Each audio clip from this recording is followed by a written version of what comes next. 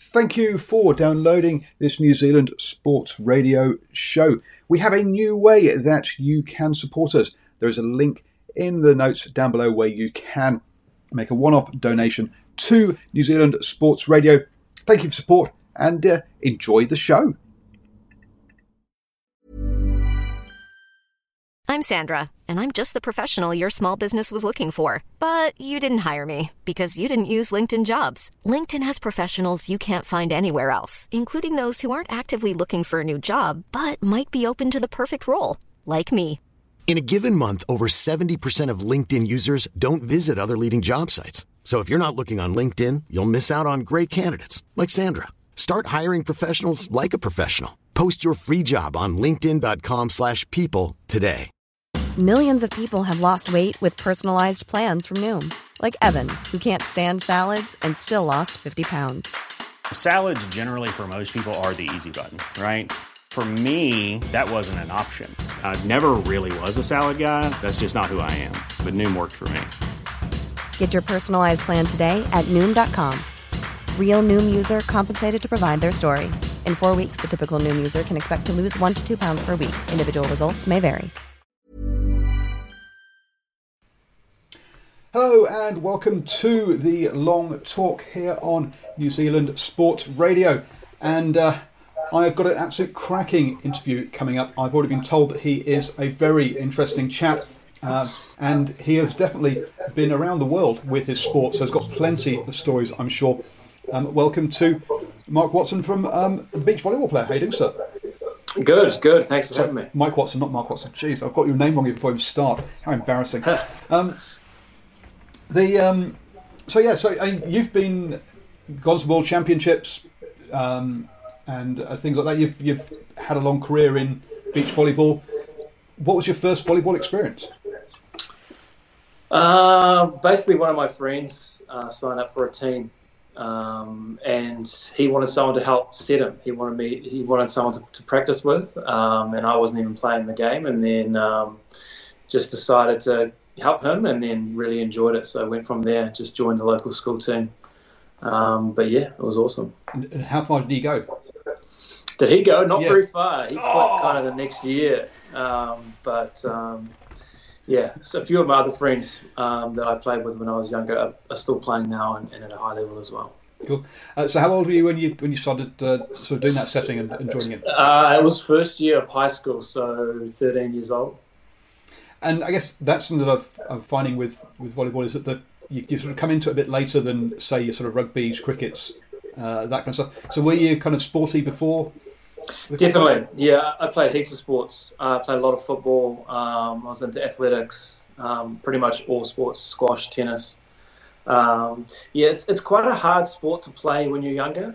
It requires a high level of coordination, and when you're young, it's tough to play. So when you get a little bit older, it becomes a bit easier. Yeah, I must admit, my only experience with it was playing in school, and the ball would just go all over the place. Rallies of two or three hits would be kind of considered a big success. As you say, it is a high skill, high coordination game. So, were you an indoor volleyball player, or have you always been on the beach? I started off in indoor. Everyone kind of, most people start off playing indoor. And then we pretty much just couldn't get enough. So the indoor season finished, and then we just went onto the beach. Our coach recommended us to just go play some beach volleyball. And then, we just played as much as we could. So we were playing indoor, on the sand, on the grass, pretty much everywhere we could play, we were playing. So we definitely started indoor, but then naturally progressed to beach as well from there. Yeah, and it's surprising when you go to, obviously you can tell that my accent, I'm English, but if you go to the beach over the UK, everyone does a football, you go to the beach, go down Mission Bay or somewhere like that, and you see everyone playing touch rugby and volleyball. It's a big participation sport here, isn't it, in New Zealand, if not a big spectator sport? Yeah, it's popular. There's a lot. We have a Tuesday night social league for beach volleyball down here in the Mount. And it's packed every Tuesday. It's really, really busy. I think they set up like 30 courts each night, so it is really popular. There's just not that many opportunities to play at the moment. So I was talking with your CEO, and I suggested to her that you needed to get onto Mount Maunganui Council and get a permanent setup with some good stands and things. It sounds like you're getting a big enough crowd. You're getting a big enough crowd there on Tuesday nights that maybe that's something they should do. Have a permanent courts and get some permanent stands in place, some showers. You have a nice venue there.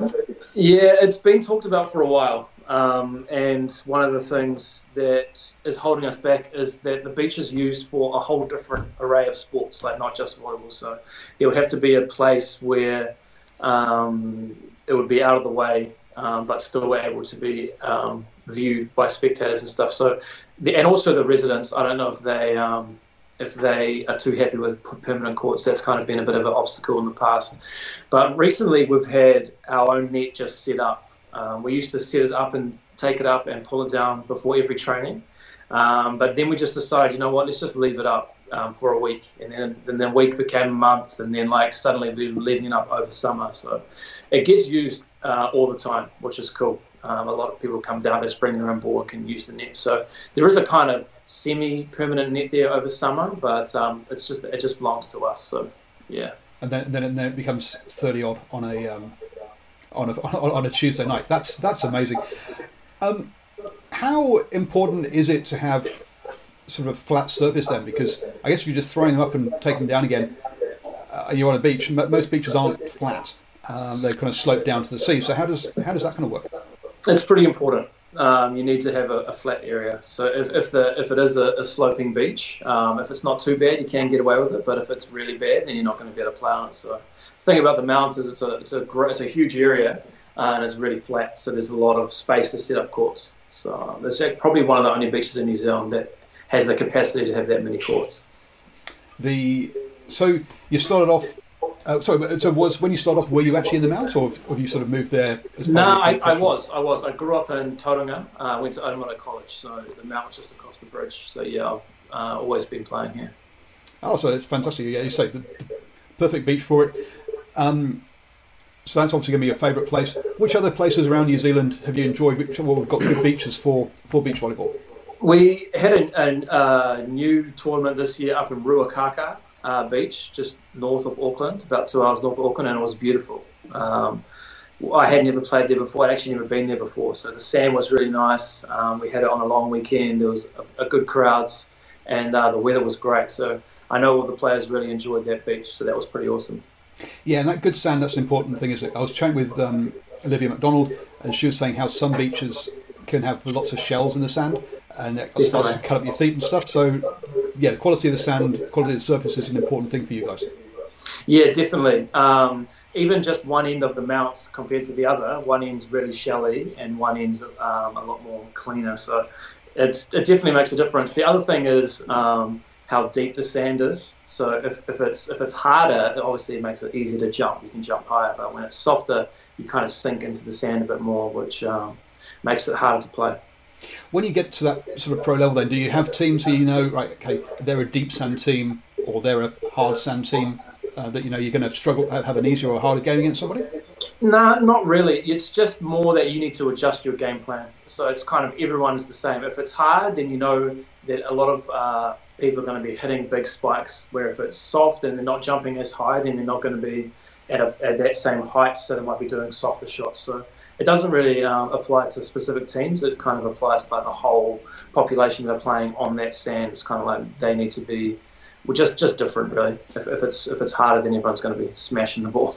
Okay, I'm going to try and look like I'm talking about here, but you're a defender, aren't you? So that means that the whole knowing when spikes are coming is going to be a big thing for you, because you're in the back court trying to bump those back up. Yeah, exactly. Yeah, I'm a defender, so good work. So there's two positions blocking. Olivia McDonald, you spoke to her, she's a blocker, a really good blocker, and then defense is the other one. So sometimes you can switch and do both. If it's really hot. Sometimes it's quite hard work for the blocker to be doing all the blocking, so you might switch, but I'm mainly a defender, which is fun. Now, a lot of us, our kind of first experience, and perhaps I'm showing my age here, of beach volleyball was probably watching Top Gun. Was that your introduction to it, or did you? I've actually never seen it. So I've heard about it, but never ever seen it. So I'll put it on my list of movies to watch. But I've never seen it. Oh dear, we're just out of lockdown. So you guys actually, At level 3, are you guys allowed to get out and train and play, or are you still having to? I don't know. Surfing's back. It's a bit of a grey area at the moment. I'm probably going to start when we get to level 2, but I don't think we are at this stage. But yeah, it's kind of been good to have a bit of a break because we've had a long time training over summer, so it's been good. But I'm missing it. This is the longest I haven't been playing volleyball for a long time, so I really want to get back on the court. Yeah, because if I look back, so you seem to not play that many games last year, but in 2017, around this sort of time, you're in Australia, Thailand, Qatar. This would be kind of the Asian season, this kind of period, wouldn't it?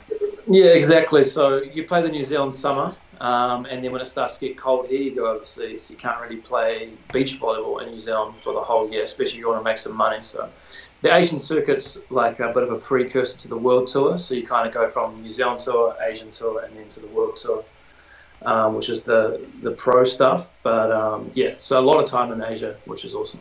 But I haven't gone. I didn't go last year, and that was kind of the first year I decided to have a break from traveling and save some money, buy a house, which was my goal, which I did. So, I'm not sure what I want to do kind of post-lockdown. I just kind of have to make those decisions. So you've not... So how was your year planned? So were you planning to be away in Asia this year, or were you going to be here? And how much has it disrupted your preparation for the Olympics? Yeah, well, we were supposed to be doing the phase 3. I'm not sure if you know about the Olympic qualification, but there's 3 phases, and we won the first phase here in New Zealand. And then that means we skipped phase 2 and was going to phase 3, and if we win that, we get to go to the Olympics. So that's obviously all off now until next year because there's no Olympics, and so that's definitely affected it. We would have been training full time right now to try and qualify for the Olympics, so that's not happening. So kind of have to readjust and replan. So it would have been training, not touring at the moment. Would have been the important thing. It would have been a mixture of both, because funding's not unlimited, so we would have been doing as much touring as we could, but probably just training because we have to pay for our own trips. So if we did heaps of touring, we wouldn't even be able to get to the actual qualifying events. So it's kind of a bit of a balanced game where we try and tour as much as we can because playing international competitions what gets you better, but obviously we can't do everything. Yeah, and looking at your sort of career and prize money, you had a really good event in 2015 at the World Championships. Yeah. But apart from that, we're looking at sort of $600, $400 in prize money per event. It's not a lot of money, is it? When you've from that point of view, not like in kind of football or rugby. No, kind of situation. There is money. There's definitely money to be made at the top end. Like you said, in 2015, me and my teammate had a really successful year. We won a few events and we finished high in a number of events as well. So we actually made money. Normally, we just try and pay for your trip, but when you're making money, it's pretty good. But in most occasions, the tournament promoter looks after the accommodation and food. So you just have to pay for your flight to get there, and then if you can, get a decent result, then you'll be paying for that, and you won't be losing money, which is a big thing. So, Air New Zealand, the kind of the ideal sponsor is who you'd like to have? Yeah, I mean that would be awesome. I've actually a long time ago I asked them for some sponsorship, but wasn't successful, which is not surprising. But that would be. Any airline sponsor would be huge because obviously you have to fly a lot to play beach volleyball. And so, actually, let's use the opportunity. Do you want to give a shout out to who has been your good sponsors over the years?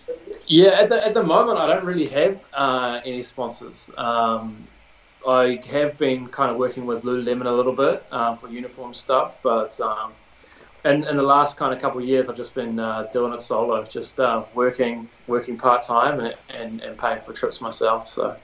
Yeah. What's the part-time job? I work for a wholesale scaffolding company. So if people want to start scaffolding businesses, then they can come to us and buy our system. So they're really good with giving me time off to train and to travel and stuff like that. So it's awesome. It's really flexible. I can kind of leave in the afternoon about 3ish and then go to training, which is pretty cool. So when I've talked to, I guess it's more for the audience, but when I've talked to sort of professional rugby players who kind of like, yep, okay, we get up, we train, we have a coffee, have a massage, and chill out, do a bit of professional development. That's not the same case for you. You're having to do a part-time job and then train in the evenings, much more kind of semi-pro kind of approach. Yeah, totally. We obviously try and be as professional as possible, but it's just not possible when you're not having that kind of money. You know, we need to survive. So, yeah, it would be nice to be in that environment when all you're thinking about is volleyball, but unfortunately we're not. We have to do work. We have to work and go and do stuff like that.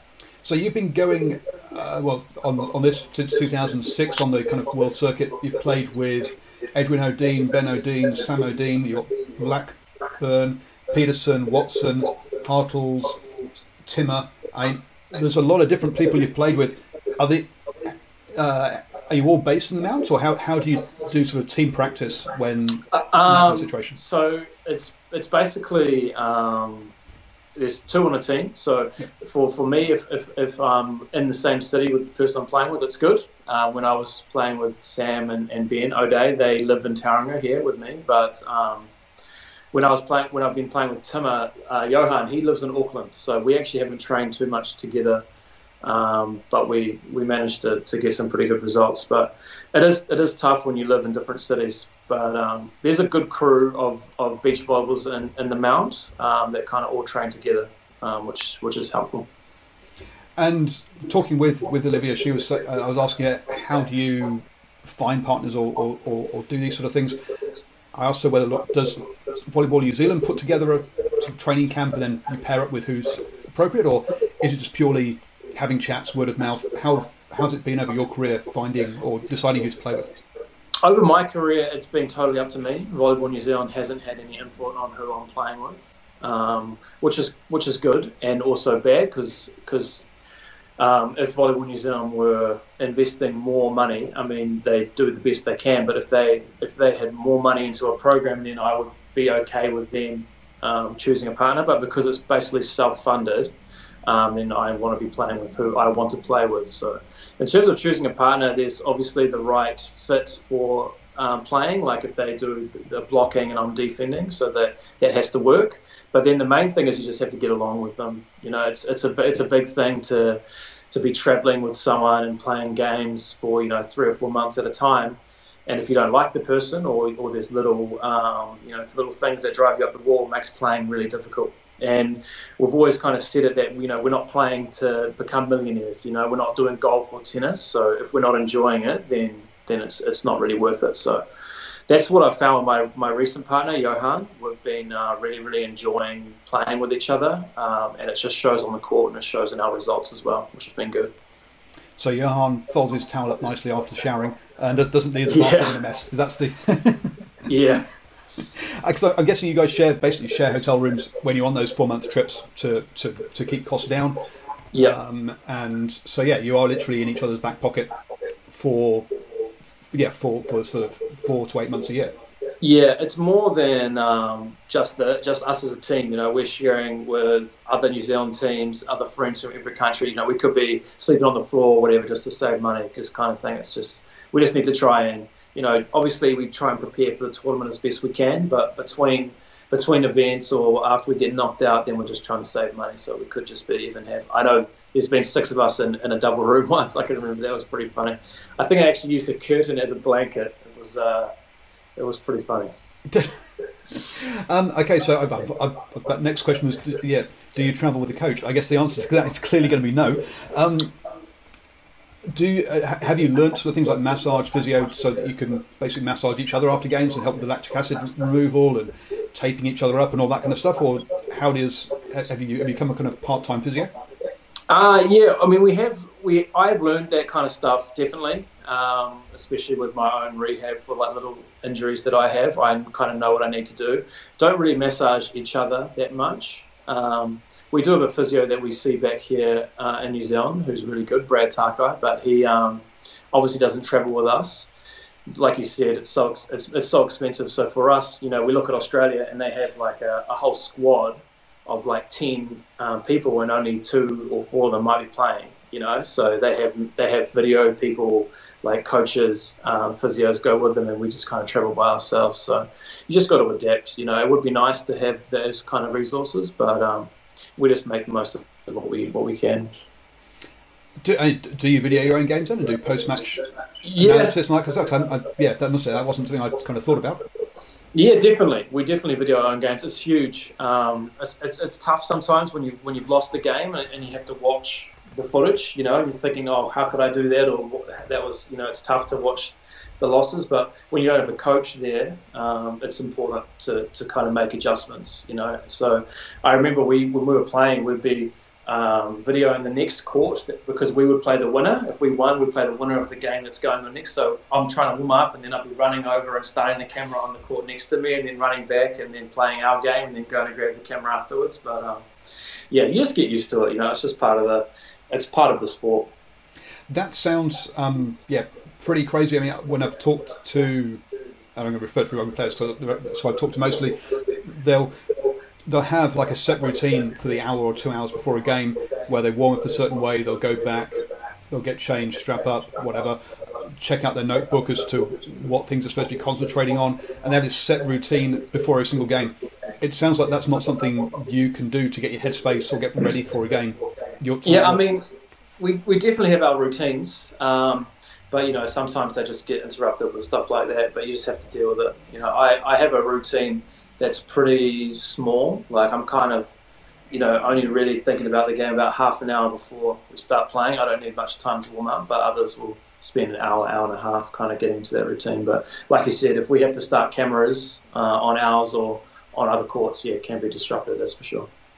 So are there other New Zealand teams that you can kind of share that workload with and help each other out? Or Definitely. If you're travelling at the same event with other Kiwis, then we always help each other. We've got a really good relationship with all of the players, so that's always an option. But to be honest, there's not too many events where there's more than one Kiwi team. It's just the nature of it. There's a lot of girls-only events in Asia, so we obviously can't go to those, and then for the other ones, it's like, there's not too many teams travelling, so kind of depends. I don't know. There's a big topic about sort of transgender people. But anyway, we won't go down that rabbit hole. That's where you can go to those events. It seems that you're always playing with other Kiwis. Is that the way it is? That you have country teams. You can't pair up with an Australian or a Brit or an American on the world tour. Is it a country versus country thing, or is it just that's the way it is? It sure is. Yeah, the Asian tour and the world tour, you have to be from the same country. But if you're playing in the New Zealand tour, a national tour event, then you're allowed to play with someone from different countries. So it's just for when you get points for the Olympics, for the world ranking, then you need to be playing with someone from your own country. So the Olympics is the big thing, is it? That's what everyone's playing towards. It's not. Yeah. Because if I take sort of tennis as an example, another solo sport or small team sport, we'd say the great tennis players are the ones who've won Grand Slams, not who've won Olympics. So the Olympics is bigger than the World Tour. So if you have win the World Tour 6 times but never get an Olympic medal, you're not as good as the Olympic medalists. How do you rank people, I guess? The Olympics is the biggest thing for sure. It's interesting, and I like that. I know what it's like in tennis with Wimbledon or the Grand Slams are the big things, but for beach volleyball, the Olympics is huge. It's just the main event pretty much. I think it's because it's hard to qualify, so that makes it quite prestigious. But yeah, it's interesting because there's no prize money for the Olympics. So you could say the world champs when there's big prize money on the line, but I don't know. It's just something about the Olympics that for beach volleyball anyway, it's definitely the most prestigious event. And you look, it's a very popular event at the Olympics. It sells out very quickly, and they get big crowds. What kind of money does the winner of the World Championships get? I think the World Champs first place, the last one was $100,000 US. Right. So it's a decent amount of money, but when you compare it to tennis, it's not in the same ballpark. No, it's still So it's a long way behind your tennis, your golfs, etc. So I talked with Olivia, and she talked about going over to to the States and playing over there in college system. How did you go from school to international? Did you go away to a college system, or how did you make that transition from school into your first tournament in Bermuda? Yeah, it's different for girls. There's a lot more opportunities to get scholarships in the US because they don't have many sports. But for volleyball, you've got to compete with like basketball and American football to get scholarships. So it is an option. There are people that are doing this, but it's definitely harder for guys. So the problem at the moment in New Zealand is that there's no real link between when you finish high school and the next phase. So for me, it was I just had a bunch of friends that we were playing. There was like 10 of us, and we just wanted to keep playing volleyball. When I was in school and it was in my last year, and my parents were asking me, what are you going to do? I was just like, I want to play. I want to try and give this volleyball thing a crack. So I was fortunate enough that there was a group of us in the same boat, so that kind of pushed it. And that's how I ended up making the New Zealand team. But that's the thing that is quite disappointing at the moment in New Zealand, because we don't have that link from high school to the next level. So I know that we are trying to develop it, and we're heading in the right direction. But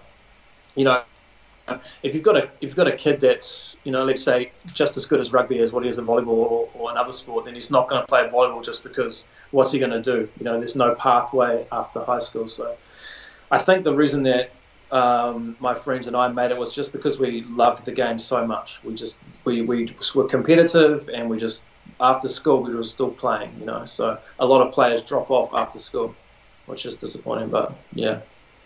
Yeah, it's going to be very difficult. Even rugby loses players to rugby league because they can get... in rugby, you generally go to an academy where you get paid less, whereas in rugby league, you can get straight into professional ranks and earn more. So even they lose players. In a situation where you don't even have that academy structure or a structure to carry you through, even if it is on low pay, then that's going to be even harder to keep people in the sport for that. Yeah, exactly. And especially when, as you said, from the beach volleyball side of things, you decide who your partner is. There isn't someone helping you or saying, hey, look, you two guys would be really good together, kind of thing from a playing point of view. So again, if you haven't got the right contacts at the age of 18 and your partner drops out, you're going to drop out as well. So did you play under 17s, under 18s? Yeah. I was never really that good in high school. I was okay, but it wasn't until after high school that I really started to get better, and I just kept playing pretty much. I never really made any teams, any high school representative teams, not for indoor. I made the New Zealand beach team, which was cool, and that's when I went to Bermuda, the World Champs, under 19s. But that was all I played. I never played anything else. Yeah. So how did you learn to become a professional athlete? Because there's a difference between just playing a sport, and then there's learning the nutrition, how you recover, how you prepare, how you train, sort of off the court physically. There's a whole package there about being a professional athlete. Where did that all come from? I was lucky because when I finished school, I worked and saved some money, and then went overseas and played in Germany, just through some friends of friends pretty much put me in contact with a German coach. So I learned a lot of that kind of side of things when I was over there. And then the following year, the current New Zealand #1 team at the time, they got some money from Spark, and instead of, they didn't have enough, it wasn't enough for a full-time coach, but they were able to pay for me to go over and help them in a sort of a coaching role in terms of, like I said before, starting the film and doing all the little things. So I did that for 2 years with the former NZ #1 team, and that's where I learned a lot about the whole what it takes to be a player at that level. So I was really fortunate to have that opportunity. Oh, that's right. So you became a video analyst, come coach for a while. Exactly. Which I guess was.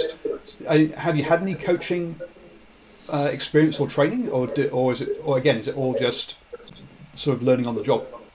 Yeah, there's definitely been some coaches that I've had in New Zealand, which have been really good. I've never had like a full-time coach that's been traveling with me and doing everything like that. So, that's one thing that when I look back at my career, if I was able to have a coach full-time, then I think I would have been a lot more successful than what I was.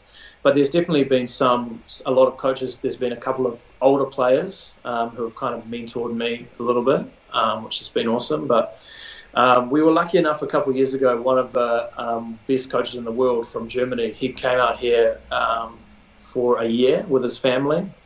So I learned a lot from him in that 1 year, which was awesome. So that you did a little bit of coaching with that top New Zealand team back then. Have you done much coaching, or do you get involved in? Yeah, I actually do a lot of coaching.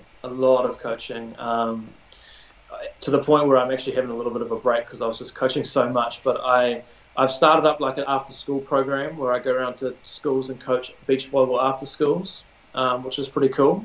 And then I also have an indoor school team that I coach. And then last year I was actually coaching the Tauranga men's volleyball team, so I was kind of coaching and playing. So, and I also actually coached at the Commonwealth Games, the NZ #1 team for women. I was coaching them at the Commonwealth Games in the Gold Coast, so that was pretty cool. So have you got your coaching badges, and is that something you would look at doing? Nah, I don't have any qualifications. I've just got experience pretty much. But I think in the future it's something that I want to do. I have been doing a lot of coaching, and it's kind of made me realise that I'm not finished with the sport yet. You know, like I'm still fit, I'm still healthy, I'm still able to play at a high level. So I think once I kind of taper off my personal playing, then I'll definitely spend a lot more time coaching for sure. I'd say you're about to qualify, or you're on the path for qualifying for the Olympics. Stop saying as the kind of as I used to be. I could have been much more successful. This could your future's still ahead of you. Yeah, for sure. How many more years do you think it'll be, or how much longer do you think you'll be playing the game? Yeah, I've got to the point in my life where I'm not spending every dollar that I earn on volleyball. So that's a big thing. There was a 10-year period there where everything I was doing was towards volleyball. So I've kind of realised that I need to start setting myself up in terms of like my life.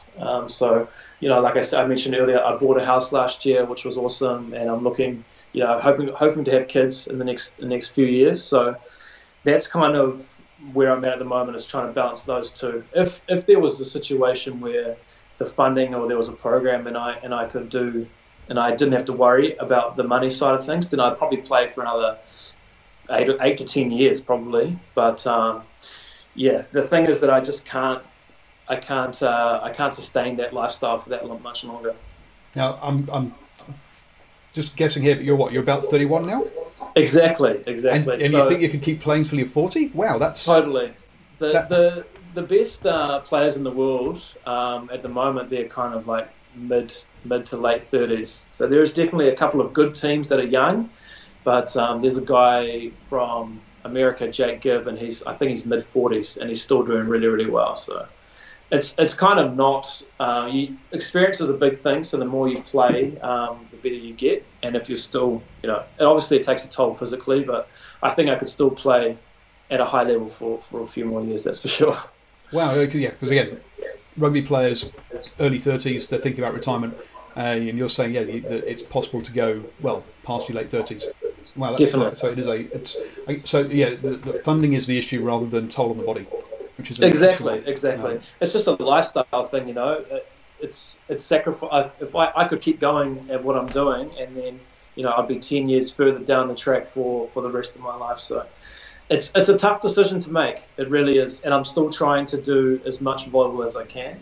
But like I said, I've got to start thinking about the future and setting myself up financially, because at the moment that's not coming from volleyball. So I've just got to balance it out.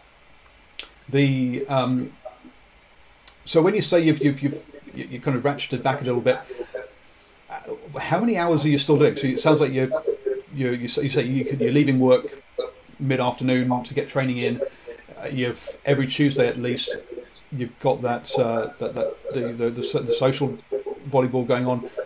So how many sort of nights a week do you train sort of on the sand, and how many nights a week are you in the gym? So the social stuff Tuesday, that's not me. That's a super low level. Like I'm not doing the social stuff, but I'm normally doing like 3 beach sessions a week. I actually didn't go to the gym this season. The season just been. Because it was just my knee. I needed to give my knees a break pretty much. But coming up this year, I'll be getting back into the gym. So normally about 3 times a week, and then training pretty much as we can. But it's not, the thing with volleyball is it's not like we don't have set trainings every week. It's kind of like who can show up on what day. So we might have a training on Monday, and then at the end of the training, we'll be like, okay, who can do this day or who can do that day? And we'll kind of set up through the rest of the week. So I'll probably be training about 3 times after school, after work. Wow, that would make a rugby coach that would do his head in. Yeah, it's frustrating. You try and set up like regular trainings, but it's just what it is. People can't always commit, and it's just not like other sports in that regard. Yeah, and that was one of the things I was trying to have a quick chat with when I chatted with the CEO of it. But is the image of the kind of beach, fun, laid-back lifestyle, but also on the flip side, it's high performance, highly competitive game. Do those cultures clash?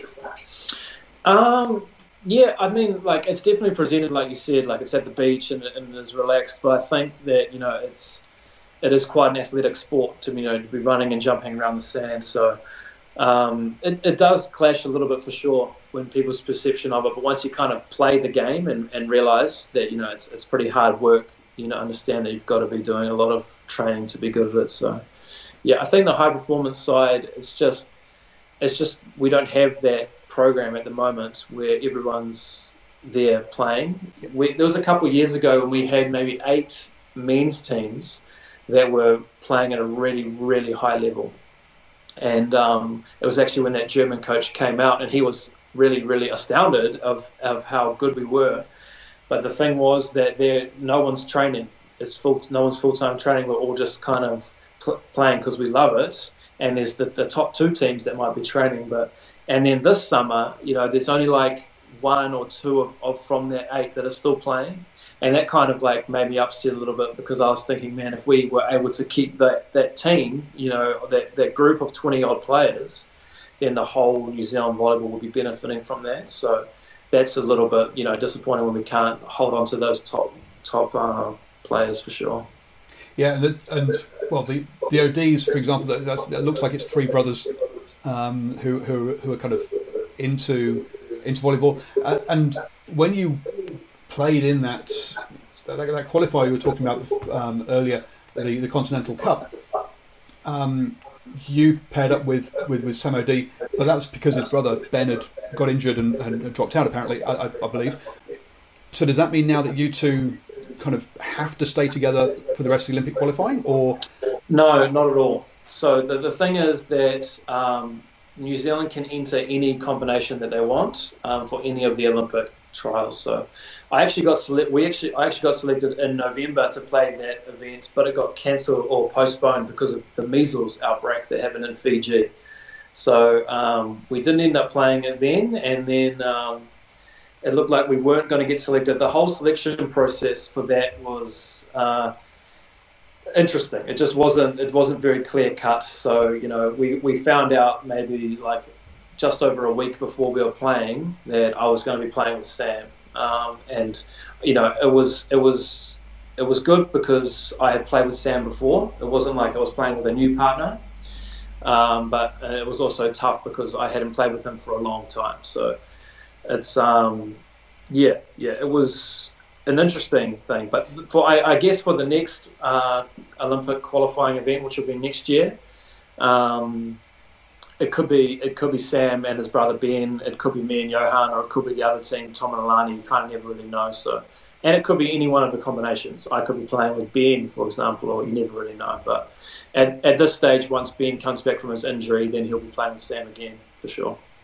Okay, so all right, so you've helped New Zealand earn a spot exactly at that stage, which in some ways makes sense in the fact that, look, if you got injured, then how could the other person that misses out entirely because they've lost that sort of one play. So I was wondering how much it's a team collective and a team pair kind of sport. For the Olympic stuff, it's the collective. You need 2 teams, but for every other tournament, it's just one team.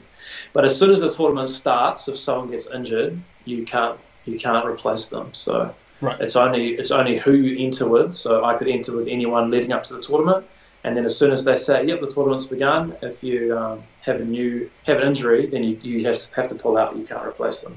So on the World Tour, is it you and Johan qualify as a pair, or is it kind of you qualify on your ranking, and if Johan's not available, you can play with somebody else and still get into those tournaments? How does that kind of balance work? The ranking points are individual ranking points. So if I was playing with Johan and we got a result, those points would be halved and given to each of us. Normally you play with the same person throughout the whole season and you build those points up. But if Johan got injured, then I would take half of the points, and then hopefully the partner that I replaced them with would also have points. So if you have that, then you could get into the tournament. Yeah. Oh, I see. So okay. So you don't keep all the points from when you want to. You take your half. Okay. Yeah. Makes a lot of sense. I think I've asked most of the kind of things, but any other kind of stories like six on the floor? Actually, one of the things I asked Olivia was, so cycling teams take basically mattresses around, because if you sleep on different mattresses, it can alter, you can basically get injuries just from sleeping on a different mattress. Have you ever thought of travelling with a mattress topper or something like that, or a mat for that kind of stuff? Nah, I haven't. Not for that reason. I have travelled with like an inflatable airbed, like a camping one that goes into my bag. Just because I knew that I was going to be sleeping on the floor for the majority of the time. So that's when I was traveling when I was younger. I was traveling with a mattress like that. But not really. You just kind of tough it out, you know. If you get a bad sleep, you just got to get up and play, pretty much. As you get more senior, you get used to better conditions, so you don't have to worry so much about sleeping on the floor. Yeah, exactly. Etc. Cool. So I think I've covered off on just about all my questions. Any kind of other thoughts around volleyball that we should let people kind of know about? I guess it's in New Zealand. It's a pretty low-profile sport at the moment. Anyway, we are trying to build it up and get bigger, but it's just a really, really fun sport to play, and you get opportunities, you know, to meet people and meet friends from all around the world.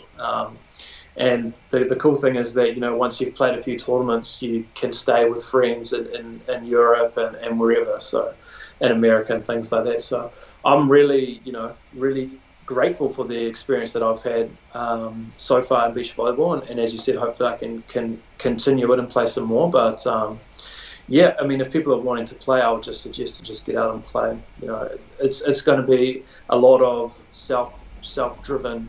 You know, it's not like other sports where they make schedules for you and they give you training programs and things like that. A lot of it's just that you have to do it on yourself. So, but if you love the sport enough, then you'll go and do it for sure. And that's what happened to me. And don't forget that actually you don't have to have a beach either. You just need sand. So there are sand courts inland as well, folks. So do check out the Volleyball New Zealand website if you want to get involved and you don't live next to the beach as well. Yeah, for sure. Thank you, Mike, so much for your time. It's been an absolute pleasure talking through some of your volleyball life. No worries. Thanks. Good luck with the house and good luck with your Olympic qualification when that gets back on track. Yeah, thank you. And thank you. Don't forget, folks, please do like the Facebook page, New Zealand Sport Radio, or if you prefer to listen, then we are also a podcast. We're available on iTunes, Spotify, iHeartRadio, all those places. So just search for New Zealand Sport Radio. Imagine the softest sheets you've ever felt. Now imagine them getting even softer over time. That's what you'll feel with Boll & Branch's organic cotton sheets. In a recent customer survey, 96% replied that Boll & Branch sheets get softer with every wash. Start getting your best night's sleep in these sheets that get softer and softer for years to come. Try their sheets with a 30-night guarantee. Plus, get 15% off your first order at bollandbranch.com. Code BUTTERY. Exclusions apply. See site for details. Hi, I'm Daniel, founder of Pretty Litter. Cats and cat owners deserve better than any old-fashioned litter. That's why I teamed up with scientists and veterinarians to create Pretty Litter. Its innovative crystal formula has superior odor control and weighs up to 80% less than clay litter. Pretty Litter even monitors health by changing colors to help detect early signs of potential illness. It's the world's smartest kitty litter. Go to prettylitter.com and use code ACAST for 20% off your first order and a free cat toy. Terms and conditions apply. See site for details. Mom deserves the best, and there's no better place to shop for Mother's Day than Whole Foods Market. They're your destination for unbeatable savings, from premium gifts to show-stopping flowers and irresistible desserts. Start by saving 33% with Prime on all body care and candles. Then get a 15-stem bunch of tulips for just $9.99 each with Prime. Round out Mom's menu with festive rosé, irresistible berry chantilly cake, and more special treats. Come celebrate Mother's Day at Whole Foods Market.